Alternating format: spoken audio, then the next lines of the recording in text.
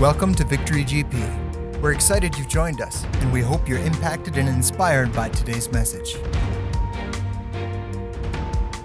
Like God is setting people free. Jesus is encountering people.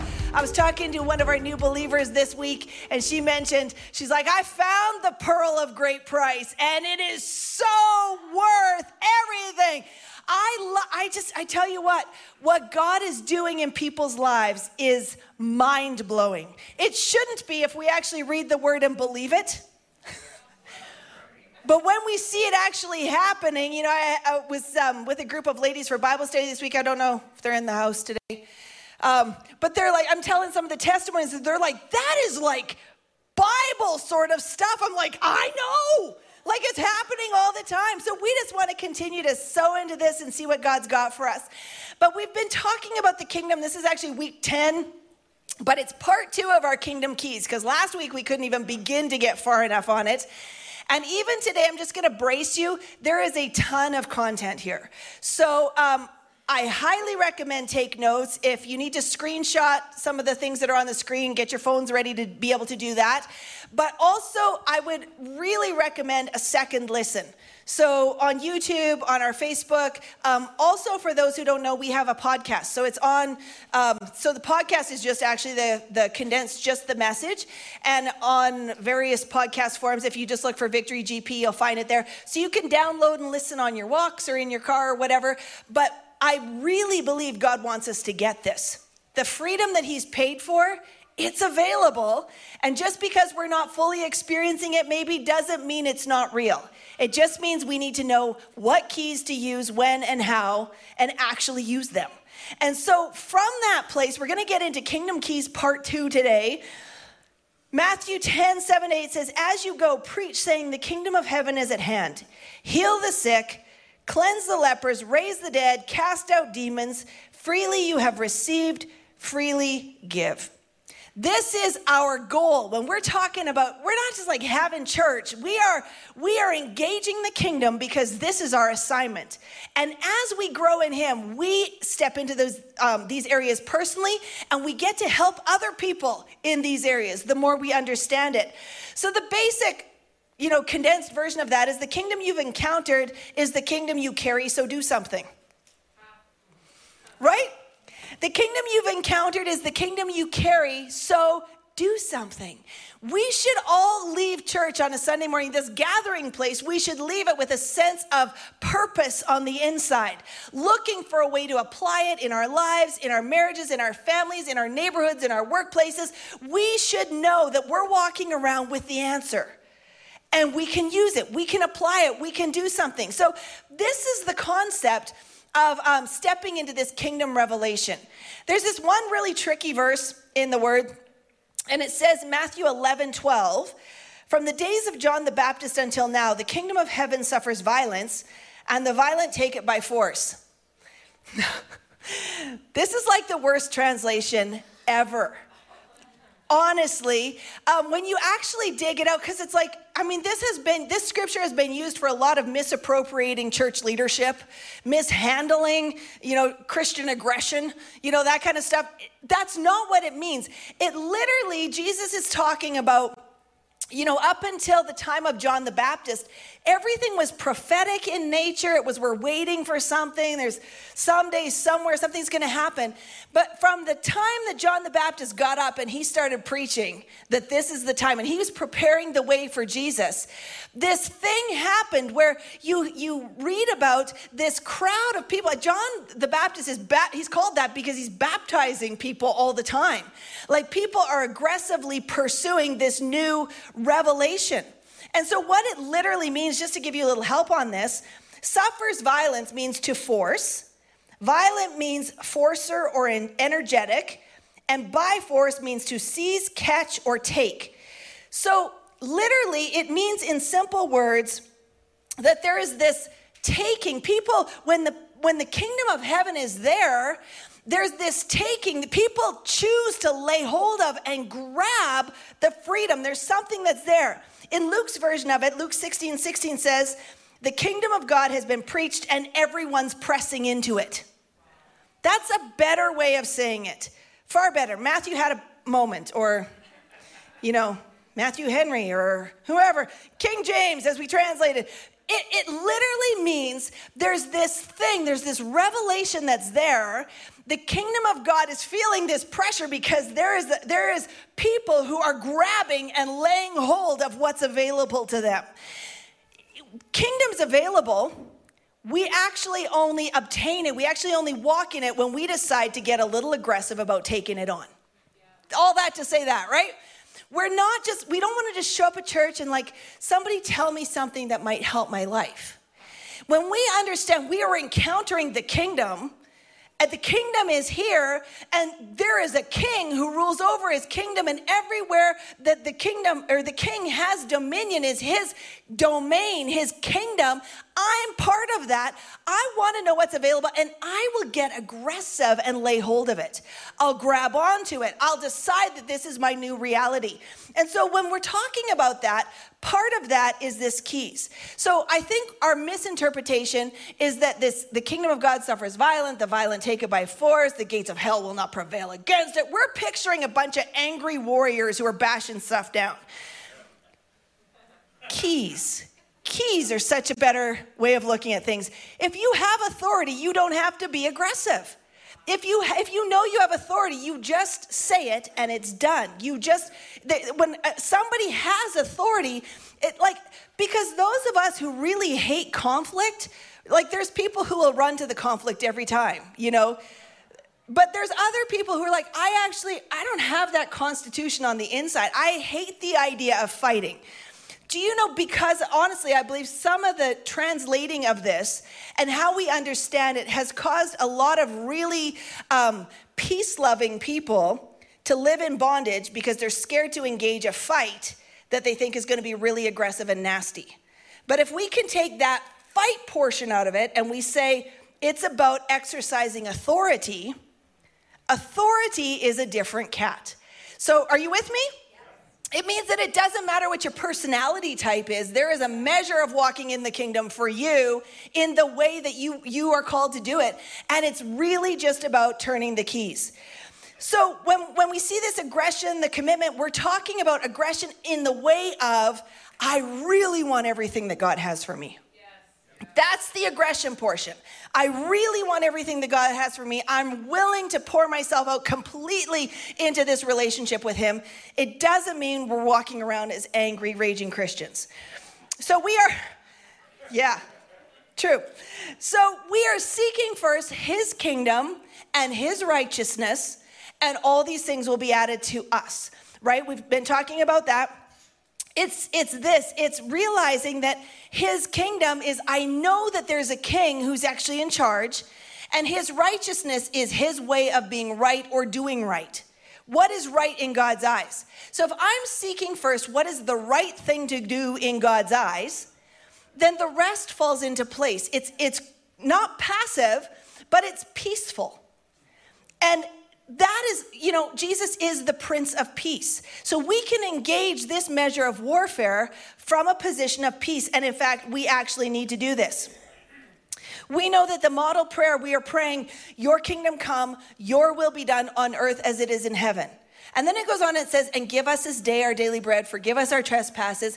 We know that in the model prayer, we're seeing the kingdom of God is meant to come and function on the earth, and it's going to function through me.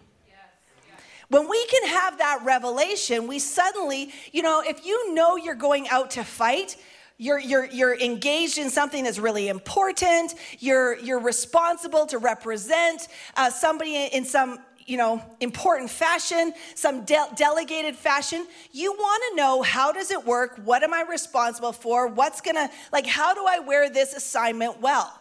When we're talking about the keys of the kingdom, it's that. It's recognizing that there is a kingdom that is meant to manifest on the earth. I am part of that kingdom. I'm a delegated representative. I am here as a king and priest, representing heaven on the earth. I have an assignment. I just really want to know how to work this thing. That's so much more liberating than this is so confusing and it's just all warfare and I'm not into that and whatever. We need to be into this because it's God's call for us. So again, Matthew 16, 18 and 19, we talked about this. This is the last week, the revelation that Peter had, that Jesus is in fact the Messiah, the Son of God, that the kingdom is here. And Jesus then answered and said, on this rock I will build my church and the gates of hell will not prevail against it. So we know that means that there are things that the enemy has locked up. There are bondages. There are strongholds that the enemy has locked up. And God says that there is something that happens when the body of Christ goes out and those gates do not get to stand. That doesn't mean we're bashing things open. It means that we walk in the authority of Jesus and we start to see things change. How do we do this? The second sentence then, right behind that, the gates of hell will not prevail against it. And I will give you the keys of the kingdom of heaven. And whatever you bind on earth will be bound in heaven. And whatever you loose on earth will be loosed in heaven. So he literally ties the two together. He says, when you have the revelation of the king and his kingdom, there is actually a movement that happens that where the enemy has set up camp, you're about to displace him. You're about to start opening some locked places. You're about to start setting some people free. You're about to experience this initial stuff that we talked about. Heal the sick, cleanse the lepers, raise the dead, cast out demons. Freely you've received, freely give. We do that with these keys. The keys of the kingdom of heaven, whatever you bind on earth will be bound on heaven. Whatever you loose on earth will be loosed in heaven. So again, we talked about briefly last week, these are the keys of the kingdom, not the keys to the kingdom, right? They are the keys that belong to the kingdom that we get to use. So essentially, we have become sons and daughters, co-heirs with Christ, right? If you know Jesus, this is your position. We are part of a kingdom ruled by a king, and wherever the king has dominion is his kingdom. He has keys to influence opening, closing, rulership that are available to me, and the keys belong to the kingdom. They will only serve kingdom purposes. The keys belong to the kingdom. They will only serve kingdom purposes. And that's where we're going to get into today, because this is kind of a big shift. A lot of us have experienced the kind of really aggressive prayer where there's a whole lot of screaming and yelling at the devil, and we're binding and loosing things. And, you know, I bind you to this and I bind that to this. And if we're not doing that anymore. Okay? So follow me through on this. I feel like in just our ignorance and our exuberance sometimes, and in our desire to help people, sometimes we add to the gospel stuff that's not there. And there's a lot of things that get prayed or done or screamed in prayer meetings that don't actually line up with the word. So our goal as kingdom people is to find out, what does the word actually say, and operate out of that. Fair enough? We don't need to add a lot of other things to it. And I don't see a lot of this stuff, that some of us have experienced. I don't see Jesus doing it. I don't see the apostles doing it. Like, we read the New Testament and it's like, what century did we decide that was a good idea? I don't know. But I'm a really big believer on the gospel simple. And it's meant to be applied by everybody. Jesus was he taught to, educated people and uneducated people in the same language. Just spoke to them. It's graspable. It's something that's not supposed to be so complex that if I haven't been to that seminar, I can't figure it out. If we just do what he tells us to do, like if we just read the book and we do what he tells us to do, it will work, right? Fair enough? So the keys are about authority, and keys basically are carried by those who have authority over something of worth. Yeah, he's thinking, okay. Keys are carried by those who have authority over something of worth. So when we're talking about people, when we're talking about, cities, when we're talking about strongholds, when we're talking about, internal bondages, stuff like that, it means that there's a person of worth, an assignment of worth. There's something that God says has value to it, and the enemy wants to lock it up. God wants to set it free.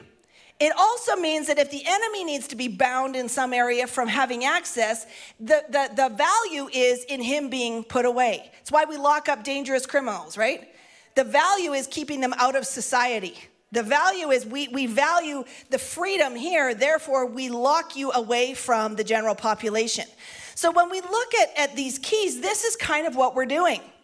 Authority is by default privilege, capacity, delegated influence, right or power over. So when God gives us authority, he's giving us the keys because he's backing us up. It's his power. It's the victory of Jesus. Some of us feel like I'm such a loser, I don't deserve any keys. Jesus thinks otherwise. Jesus loves us enough. He paid the price for us, whether we feel worthy of it or not. He rose again so that he would be able to operate in this level, so he'd be able to release this level of authority unto us. And then he did so. The Great Commission at the end, he's like, go into all the world, preach the gospel, and gave the instructions of what they were doing. This is delegated authority. So have you ever noticed that your society, the culture around you, has tried to get you thinking so closely about, are you happy? Are you happy in your marriage? Are you happy with your children? Are you happy with your gender? Are you happy with, how do you feel about everything in your life? Are you struggling? Are you feeling lost? Are you feeling angry? Are you feeling fulfilled? Do you know that is such a trap when the last thing Jesus said was go? That internal look is so debilitating. Any of us look at ourselves long enough and we want to throw up? I mean, honestly, you start looking outside and you don't care who you are. You pay attention to what you have to offer. Have you ever noticed when you see somebody, on the side of a street and they're like, just like looking for money, or they're looking for, I just need a sandwich, I just need a what. Have you ever noticed how you like instantly do the pat down? Do I have anything to give? You're not looking, how do I feel about this? You look to see what you have to offer.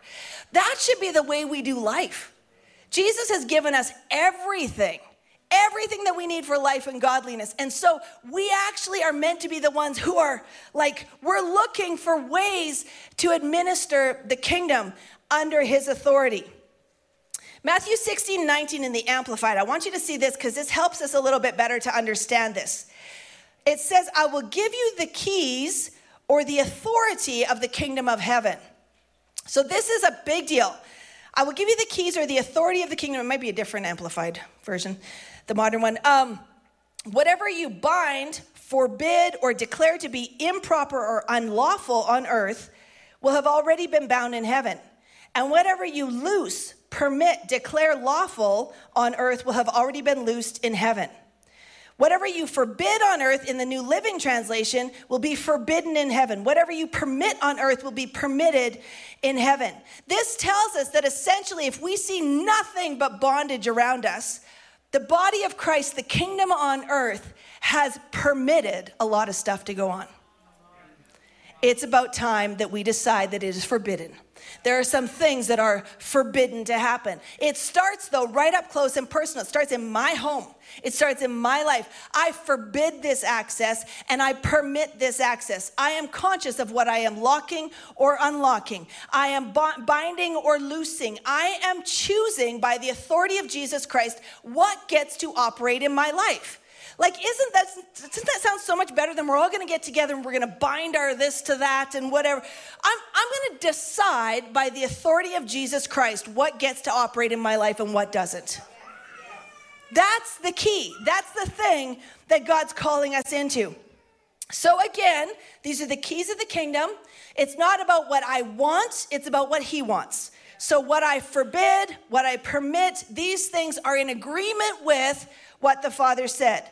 So again, the keys of the kingdom, open and closed kingdom realities. These three things, they belong to the kingdom. They are used by us under delegated authority to serve kingdom purposes. This is what we need to understand about these keys of the kingdom. They belong to the kingdom. They are used by us under delegated authority to serve kingdom purposes. If you get sent out with a badge and a gun, you better know what you're out there for. You better know who you represent. You better know why you're doing what you're doing. If we get sent out with the keys to open and close things, we better understand why we are doing it, what they are for. So again, last week we talked about the master key basically being the key of knowledge. It's you come into his presence, you know him.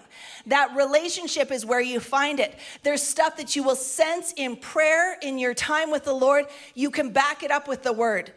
You never go into a time of prayer or worship, a time of intimacy with the Lord, that he says something that's contrary to his word. Never. His nature is his nature is his nature, and his word is spelt out for us. But he will say things in a way in the moment that ignites for us what then can be seen in the word. He never changes. He is who he is. So now we're going to rapid fire. Are you still with me?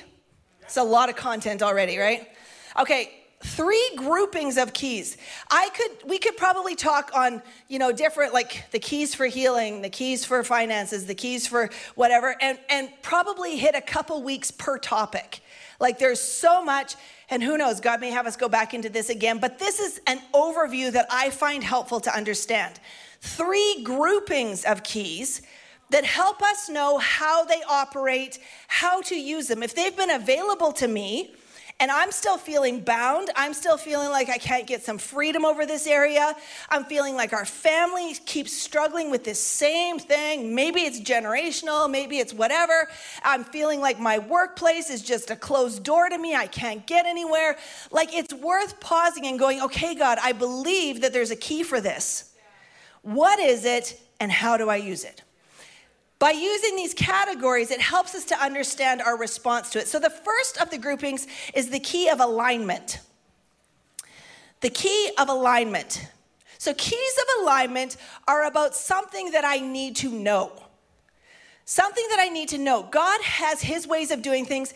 It doesn't matter how much time we spend in prayer begging God to change his mind. He's God. If anything's going to change, it's me, right? He's the constant. I can change. So if I am struggling and it's like, I just can't get a breakthrough in this area, I need to come into alignment. There's something that I need to know. And so this is about aligning with God about a person, about a place, about a situation. So for instance, you've got a kid in your home who's acting like the devil. You got a spouse that you just cannot get through to them. And you're so tempted to just what is the matter with you? And you start praying and it's like, God, I'm praying for my prodigal. I'm praying for my delinquent husband, my delinquent wife. I'm got this, my boss who just is of the devil needs to, and you're trying to pray. It's not going super well. The prayer of alignment or coming into alignment is like, God, who do you see this person to be? And maybe God shows you that your spouse, they actually are called to flourish in this area. They have a soft, tender heart towards the things of God. And you're like, no, that is not what I'm experiencing right now. God wants you to engage based on who he says they are, not on what your experience is. So what that prayer would look like in difference is instead of, God, just melt my hardened husband's hardened heart and turn it, you would say, God, I thank you. I thank you that you have made him to be somebody with a soft heart towards you. And every hurt, every place of damage that has compromised him, that has challenged him and caused him to struggle, I just pray healing from those areas. And I call him to be the man that you've made him to be. And I bless him in that, Lord. I thank you for the privilege of walking alongside him. And Lord, even as we go through this valley, I thank you that there's a mountaintop ahead. And I bless this man that you've given me. That is a whole lot different than God. Smite him. Right? I mean, we need to, so we come in. Spouses are looking, did you pray that? We come into alignment with what he says about things. It's John 12, 49 and 50, where Jesus said, I have not spoken on my own authority, but the Father who sent me gave me a command, what I should say and what I should speak. And I know that his command is everlasting life. Therefore, whatever I speak, just as the Father has told me, so I speak. It means that the spiritual atmosphere should not change me. I change the atmosphere. I like, Lord, what should it be? What should this look like right now? And I come before him and I find out, and then I begin to operate from that place. Let me give you a couple examples, because it's not just prayer. Jesus with the woman at the well. Obviously, he went to meet with her because the Father said to. She was called, all kinds of horrible things. She went out and got her water in the middle of the day so she didn't need to deal with people. Jesus came and he called her blessed. He spoke into her who she was. He went by the opposite spirit. When everybody else was avoiding her, he went out of his way to meet with her. Sometimes that's a key of alignment, is what is the opposite spirit. The key of alignment is operating based on who God says somebody or something is versus what I see them to be. How about the woman with infirmity over 18 years? Luke 13, when Jesus said to her, "Woman, you are loosed from your infirmities." He didn't heal her, he delivered her. So what he saw, obviously, by the Spirit, by the Father, was that this woman was possessed and needed a deliverance. We have to see what is the issue so that we're praying and functioning accordingly. How about Zacchaeus? Tax collector who robbed everybody in the city. How does Jesus engage with him? He says, "I'm coming to your house for lunch." Have you ever thought the person that everybody hates is the person that God wants you to actually spend time with? That was a key. Jesus goes in and has a meal with him, validates his existence by actually spending time with him. And because of that, Zacchaeus is like, "I'm going to pay back everything I ever took." He's like, totally. So not only did Zacchaeus get freed, but the neighborhood around him that was bound by this thieving spirit, by mammon that was rampant, was actually, the community was liberated because Jesus turned the right key. Now, what if Jesus had just off of the top of his head, "You thieving spirit, get out of him"? Well, he didn't so much need a deliverance so much as he needed love. Do you see what I'm saying? We have to get into that place where, God, I want to see what you see, and from that place, I'm coming into alignment with it. The man at the Gadarenes, he actually needed deliverance. Jesus came across and met with him, offered him what he needed, and the entire area was liberated from that demonic thing that was tormenting them. This is our job. Why would we want to know this? Because not only us, but a community around us is going to experience freedom as we operate with the keys. So some of us, we've had a pocket full of keys and we've just been complaining about people.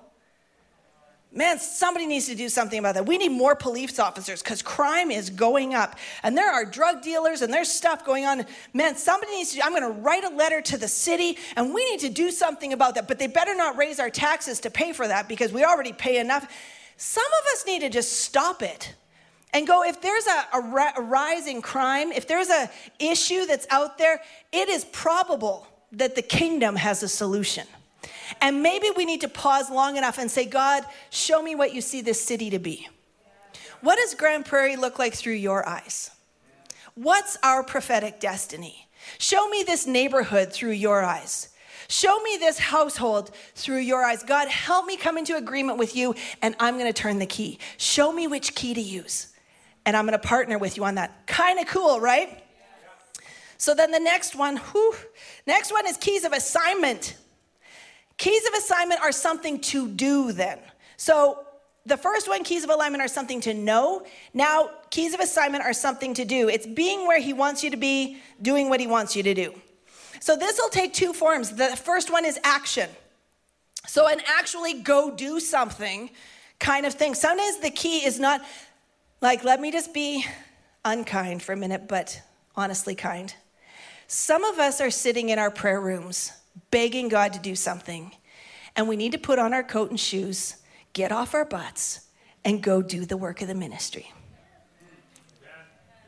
Sometimes action, there wasn't a lot of excitement about that. I'm not saying don't pray. I'm saying that along with prayer is action. And sometimes the waiting for somebody to do something when you're the somebody that he's put it on you're so burdened about it Because you're the one who carries the key. Like, isn't that when you're like, man, why can't everybody see this? Because you have the key. Get off your rear and go turn a key where it needs to be turned. How do we know this is true? Don't be offended at me. 1 Corinthians 16, 8-9. Paul says, but I will tarry in Ephesus until Pentecost, for a great and effective door has opened to me, and there are many adversaries. What? Some of us would just be sitting around praying about the adversaries. Oh, there's so many obstacles. There's so many issues, so many things that are facing. Paul's like, there is a door that has opened to me. In other words, there's been a key that is turned and there is an opening. And my way of keeping that open is I'm going to go and serve in this. I am not leaving. I am not looking at the adversaries. I'm not sitting around praying about the adversaries. I am focused on the fact that there's an open door. And so I'm walking through it. We cannot look at all the obstacles all the time. Where's the open door? Might cost me something. Yep. It might, but in the kingdom, God always supplies. He meets every need. And so we want to look at these places where sometimes when he says go, it's go. Nobody's making space for me. Ask God how to come into agreement with his thoughts about it. Ask him if there's an assignment. And sometimes it's not about if everybody else opens the door for you. Sometimes you need to turn the key and open it. Another example is the tithe, money again. But how about this one? Malachi 3:10, which we talk about a lot. Bring all the tithes into the storehouse that there may be food in my house. And try me now in this, says the Lord of hosts, if I will not open for you the windows of heaven and pour out for you such a blessing that there will not be room enough to receive it. Jesus is the fullness of this. We see tithing from it's not part of the law, it's prior to the law, and we see it mentioned in the New Testament as well. But we see it recognized here in Malachi as this actual key. And so when we try me in this, take the key of tithing and turn it, God says, see if I will not open the windows of heaven.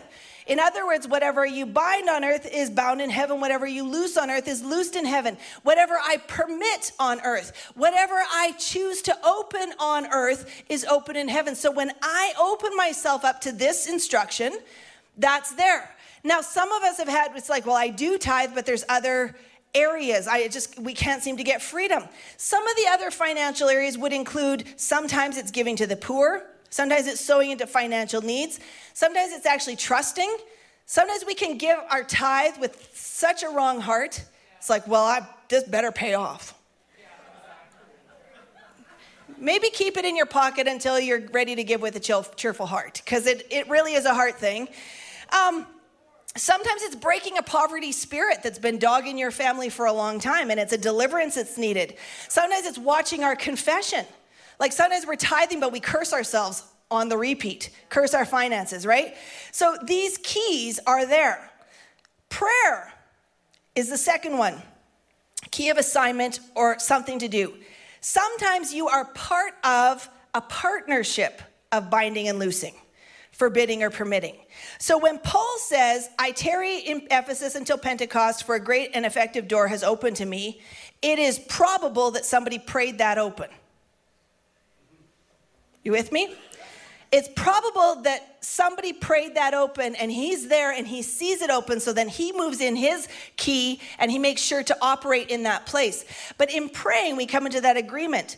So Colossians 4:3, Paul says, meanwhile, praying also for us that God would open to us a door for the word, to speak the mystery of Christ, for which I am also in chains. So prayer, he's saying, can you pray for us that God would open the door? Can you loose something so that it'll be loosed in heaven and God will open the door for us? I don't just try my keys, but sometimes I need a group of people to come around and collectively we start turning keys. We start coming into that place and seeking the Lord on behalf of. Acts 12:4, Peter was therefore kept in prison, but constant prayer was offered to God for him by the church. Now you remember that story? That is Peter's epic prison break, where he's chained between guys, behind bars, in this tucked away place, and an angel comes and the chains just start melting off and the doors start opening. How does it happen? Somebody else turned the key. Somebody else came into the prayer room and began to pray. Now, why at other times was Paul in chains and he didn't say, pray that I'll get out of prison? He said, pray that there would be effectiveness of the gospel. I know, weird, right? But then you got to go back to the first one, praying in that place of agreement. God, is this a time for a prison break, or am I meant to be effective while the chains are on right now? I can't just assume that everybody's going to have the same outcome in the same way. I pray and use the keys according to what it is he directs. Are you with me? Does that make sense? Again, I know this is a ton of stuff, but just work with me here. James 4:3, you ask and you do not receive because you ask amiss, that you may spend it on your pleasures. So we prayed, it didn't work, we're standing in faith. Is it possible that it was a self-inspired dream that we were praying? Is it possible that this wasn't the prayer of alignment, that I'm not moving, I'm not actually willing to function in the assignment, and maybe I got my own stuff and I'm just like waiting for God to do something, and he's like, that's not actually the plan. So we want to make sure that we're praying according to his will. Final thing, and we're going to go into communion out of this, but this is probably the number one biggest area. So I want us to catch this. We've talked a lot about, righteousness and behavior and how we don't tell people that you need to get your life right to come to Christ, but we come to Christ and then he inspires things to get right. And there's a call to holiness. But these keys of agreement are something to be. So it's like, who have I decided to be is going to determine what it is that is open or closed over my life. A lot of the things that we feel happen to us are things that we allow based on our decisions. Fair? We're putting this last because I'm going to run out the door after we all come into conviction here, but we're looking to come into agreement with God and out of agreement with the enemy. A lot of the things that we're saying, why is this happening, is because there's an area in our lives where we've given him permission to be there. And so we need to make sure that we close that off, that we come out of agreement with that thing. James 5:16 says, confess your trespasses to one another and pray for one another that you may be healed. The effective, fervent prayer of a righteous man avails much.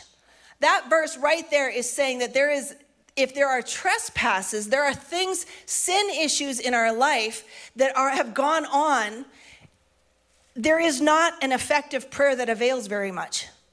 So I can be walking in this ongoing sin stuff and I've got issues and I could be praying my face off. I can have a 4-hour daily prayer commitment and have no results. It's possible that I need to deal with that unrepentant sin first, and then those prayers avail much. There's an opening of that kind of thing. Fair enough? Matthew 12:30 was when Jesus was accused of casting out demons by Satan, which is so weird. And Jesus is like, that's not even possible. If Satan casts out Satan by himself, his kingdom is divided against himself and it won't stand. That's not even possible. There are two distinct things. But then he says in Matthew 12:30, he who is not with me is against me. He who does not gather with me scatters abroad. So there is a conscious choice of being aligned with God that actually shifts what is possible. And the casting out of demons and the stuff that Jesus did, he was like, it's because I'm completely operating off of the Father. I'm not partnered with the enemy in any way. If we look at it this way, sin opens the door to the enemy and closes doors to the kingdom of God. Sin opens the door to the enemy and closes the doors to the kingdom of God. So if we look at that, this is why it's so much more than binding and loosing and yelling and shouting at the devil. It's literally, if we say it's forbidding or it's permitting or it's opening or it's closing, if I open myself up to the enemy in my life, I have closed the opportunity for the kingdom to liberate me in that area. So subtle changes. Sometimes we don't even know what we're doing, but have you ever noticed when you're standing in faith for something and you're believing, you will run into so many opportunities to like lose your salvation in, I'm kidding. You look at, there's so many, people are like, I can lose my salvation. It's not what I mean. I mean, not act very Christ-like. That's what I'm saying. You will run into so many opportunities to not act very Christ-like because the enemy is baiting you to give him a space to move, which is going to compromise the ability of God to move as he wants to move. And so this crossover happens. An agreement with the enemy opens the door to him, closing the door to God. We know this in its simplest form, James 4, 7 and 8. Therefore, submit to God, resist the devil, and he will flee from you. Draw near to God, and he will draw near to you. Cleanse your hands, you sinners, and purify your hearts, you double-minded. And we also know that further in James it says that a double-minded man can't receive anything from God. So in other words, I'm trying the keys, but they just don't work. It's because double-minded. If we're caught in this space, so God is saying, literally, I want you to decide to submit to me, resist the devil, and he will flee. What does that mean? Very simply, it can be things like the tongue. It can be what I'm speaking, life or death, over my family, over my finances, over my health. It can be the things that I allow into my home and give access to. If we look at it as families of camps of things that we would want to be free of. So for instance, fear. We could say, I'm so struggling with anxiety. Why can't I get free of anxiety? I really need to be free of anxiety. How many times a day do you say over yourself, I really have anxiety? I have so much anxiety. And maybe if you walk a little further, you'll find out that you're on all kinds of anxiety support groups, and there's people saying over you, yeah, I struggle with that too. We've got anxiety. Don't we have anxiety? And then you find you love that little adrenaline burst from a suspenseful movie or something that's got a little bit of a fear poke in it, because your adrenaline pops up and it gives you that like instantaneous high. But essentially somewhere along the way then, whether it's our words or our actions or what we're allowing into the house, we are deciding to give space to the enemy. And then when we say, or commanding anxiety to go, anxiety's like, you welcomed me in. Like you made a room for me and I'm not going anywhere. And we're wondering why the key doesn't work. So, and whatever this is, financially, God, I'm believing for you to provide. And then we'll like curse our finances. Man, no good thing ever happens to us. We never get a good deal. I mean, our family, we just always struggle with finances. We've been poor our whole lives. We just never get a financial breakthrough. I mean, we're just that family that always falls short. We always fall through the cracks. Life and death is in the power of our tongue. So what do we say over ourselves? If the enemy's like, you literally sent me a verbal invitation to be here. So why should I leave? So final thing. You still with me? Ooh, I know it's a lot. I am so excited about freedom in the house. I am so excited about God's people operating in the fullness of the kingdom. Does that mean that life is perfect all the time? No, but freedom has a face. Freedom has this I don't even care if I'm just eating crap dinner right now. I feel free on the inside and it's good. I got nothing against anybody. I have no issues in my heart. I have expectation and hope. I believe that God's plans for me are good to give me a hope and a future. I am free. Bondage also has a face. That I'm scared to even get excited right now or feel any level of hope because I just know it's going to be just a matter of time before this all falls apart. So what's the point? Why even bother getting happy? Here's what we do. I'm going to pop up this last one on the screen. This is from Neil Anderson's The Bondage Breaker. And this is Truth Encounter Deliverance. So what this is, sounds like so scary, hey? But this is you don't need to necessarily book an appointment in the church to come do this. This is how the word works. And this is your own personal prayer time, or you as a couple, or you as a family.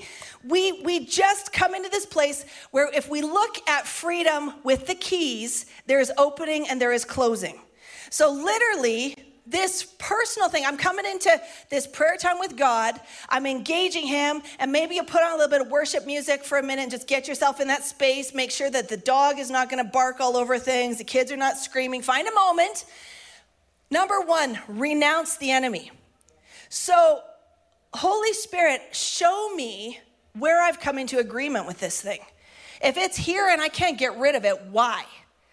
And whatever place, so let's just suppose it's fear or it's whatever. If it's fear, so it's going to look like, so God, right now I come before you and I renounce all agreements with fear.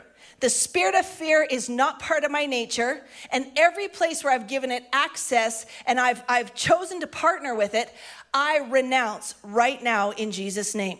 I am choosing to separate myself from it, and where it's been a friend in the past, it is no longer a friend, and I am breaking agreements with this. So this is literally the thing. Specifically, then you go on to number 2, repenting of all known sin. So Lord, in this area, or any other area that the Holy Spirit should release to you or bring up to your attention, every time I have partnered with this thing, every time I've operated out of it, every time out of the fear nature that has functioned on the inside of me, every time I've operated in this, and this has happened, and this has happened, and I've done this, I've done that, I've spoken cruelly, I've been, operating in anger or control, or I've been manipulative to people, or I've withheld from people my love, my resources, because fear has held me. I just ask your forgiveness from that, Lord. I thank you that that's not who I am, and your blood pays for that. I thank you, Jesus, that there is a washing that I can submit to right now, and I'm asking you to forgive me. I know that that's falling short of your best for me.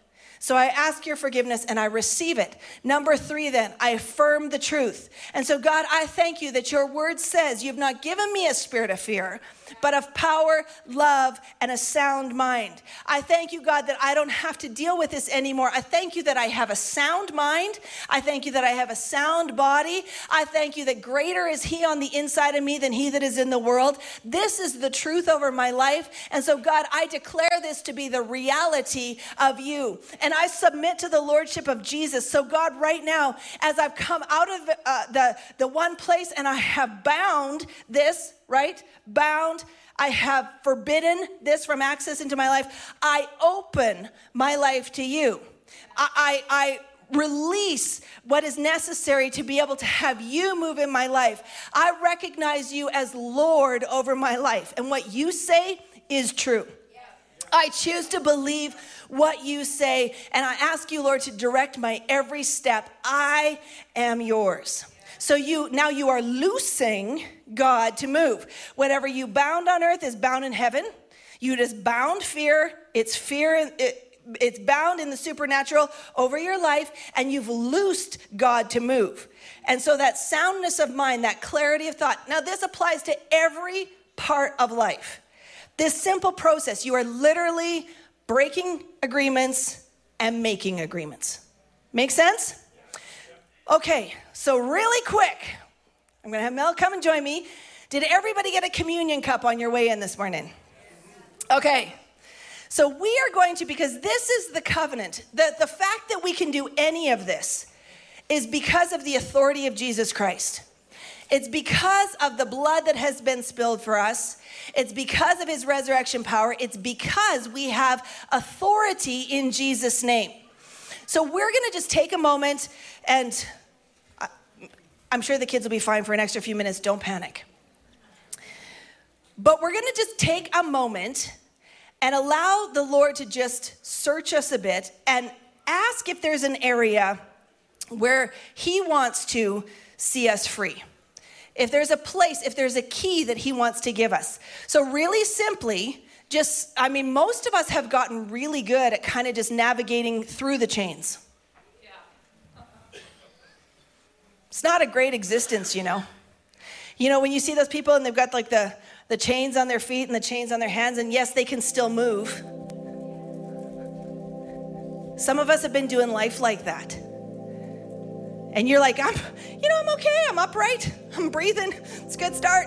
No, this is not life abundantly. Do you know what I'm saying? Jesus paid for freedom, and he's given us the keys of the kingdom, not just so that we experience the freedom, but so that we can help others experience the freedom. So I'm going to just lead us in a prayer of commitment this morning.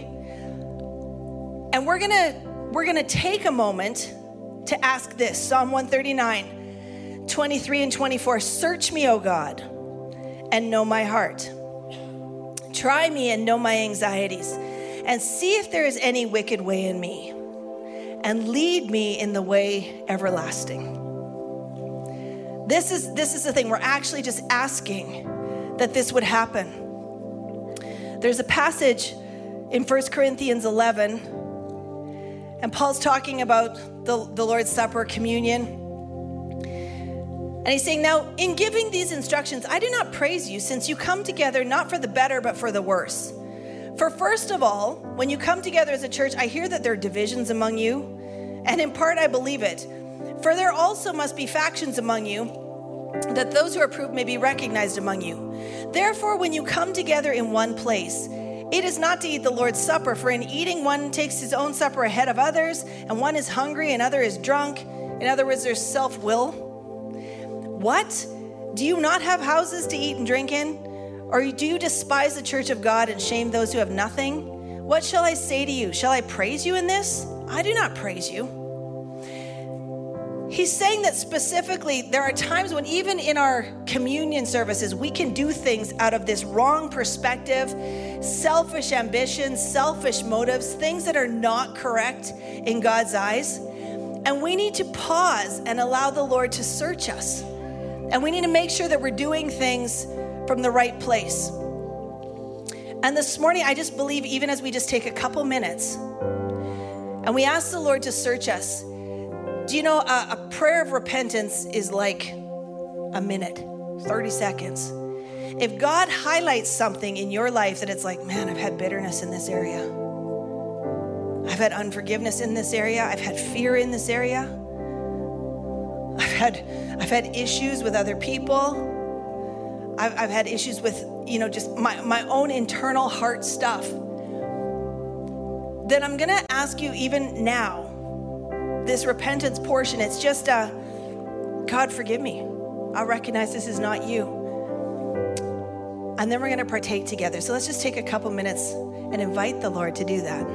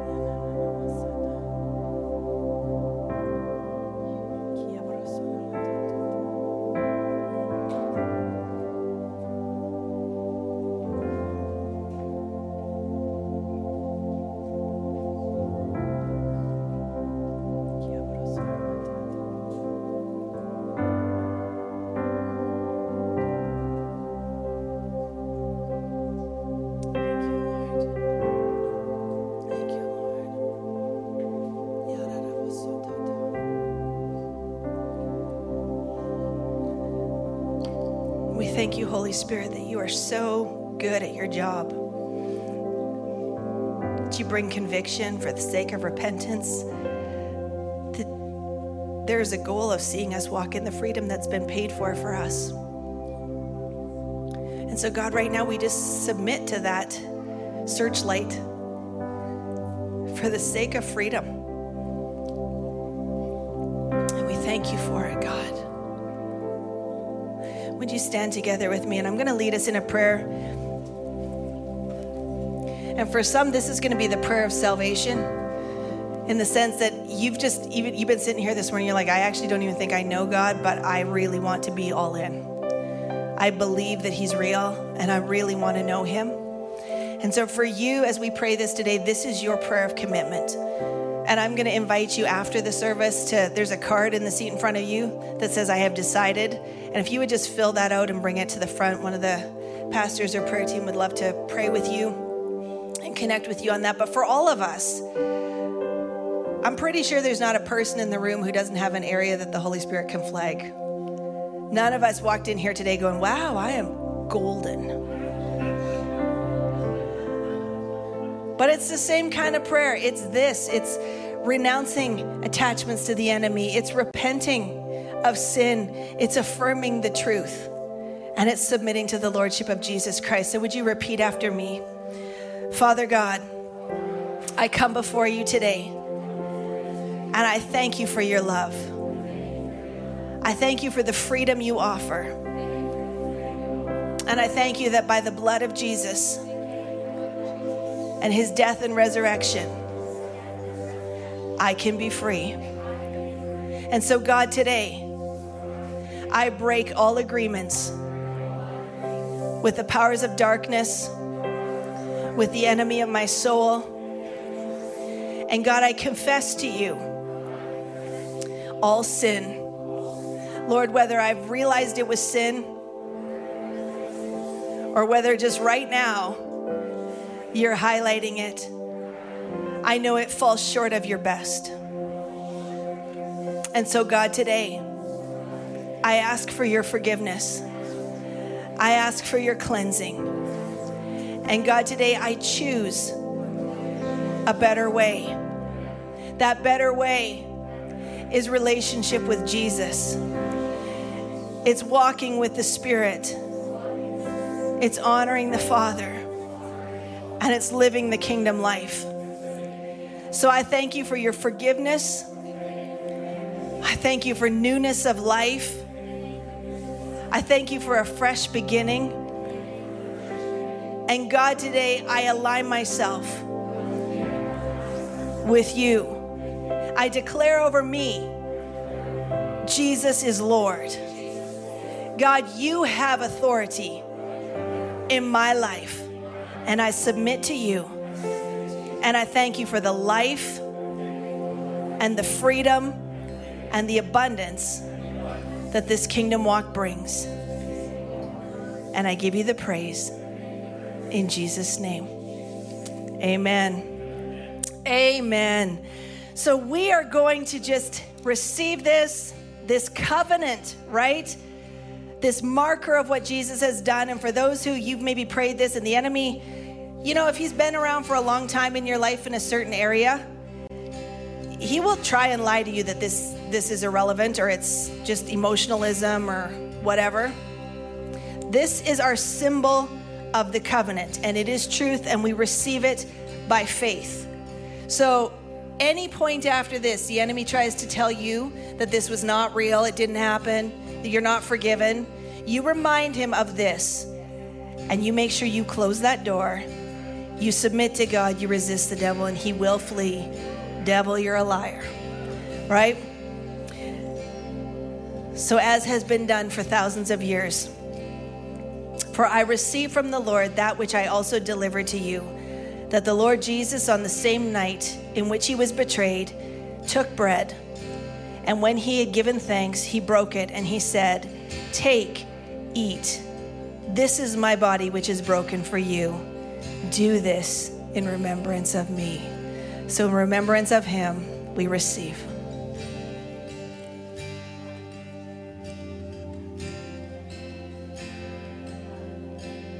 Thank you, God. Thank you, Jesus. Thank you, Jesus. Thank you, Jesus. Thank you, Jesus. And Lord, we thank you according to your word that broken body is even for our healing, for the release of infirmities. God, I thank you that it's a full body price for a full body freedom. So I thank you that even this morning as we've come into this prayer of agreement with you, that miraculous healings begin to happen, that there's a miraculous release today in Jesus' name. And let's take the cup. And it says, in the same manner, he also took the cup after supper, saying, "This cup is the new covenant in my blood. This do as often as you drink it in remembrance of me.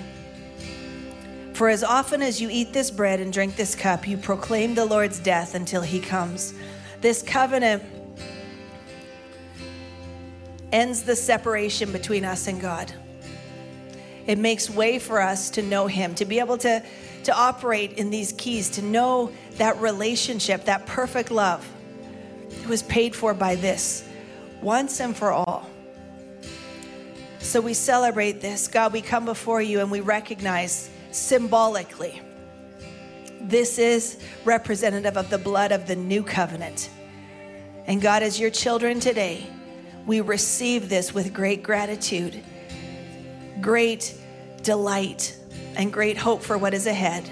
We receive it by faith in Jesus' name.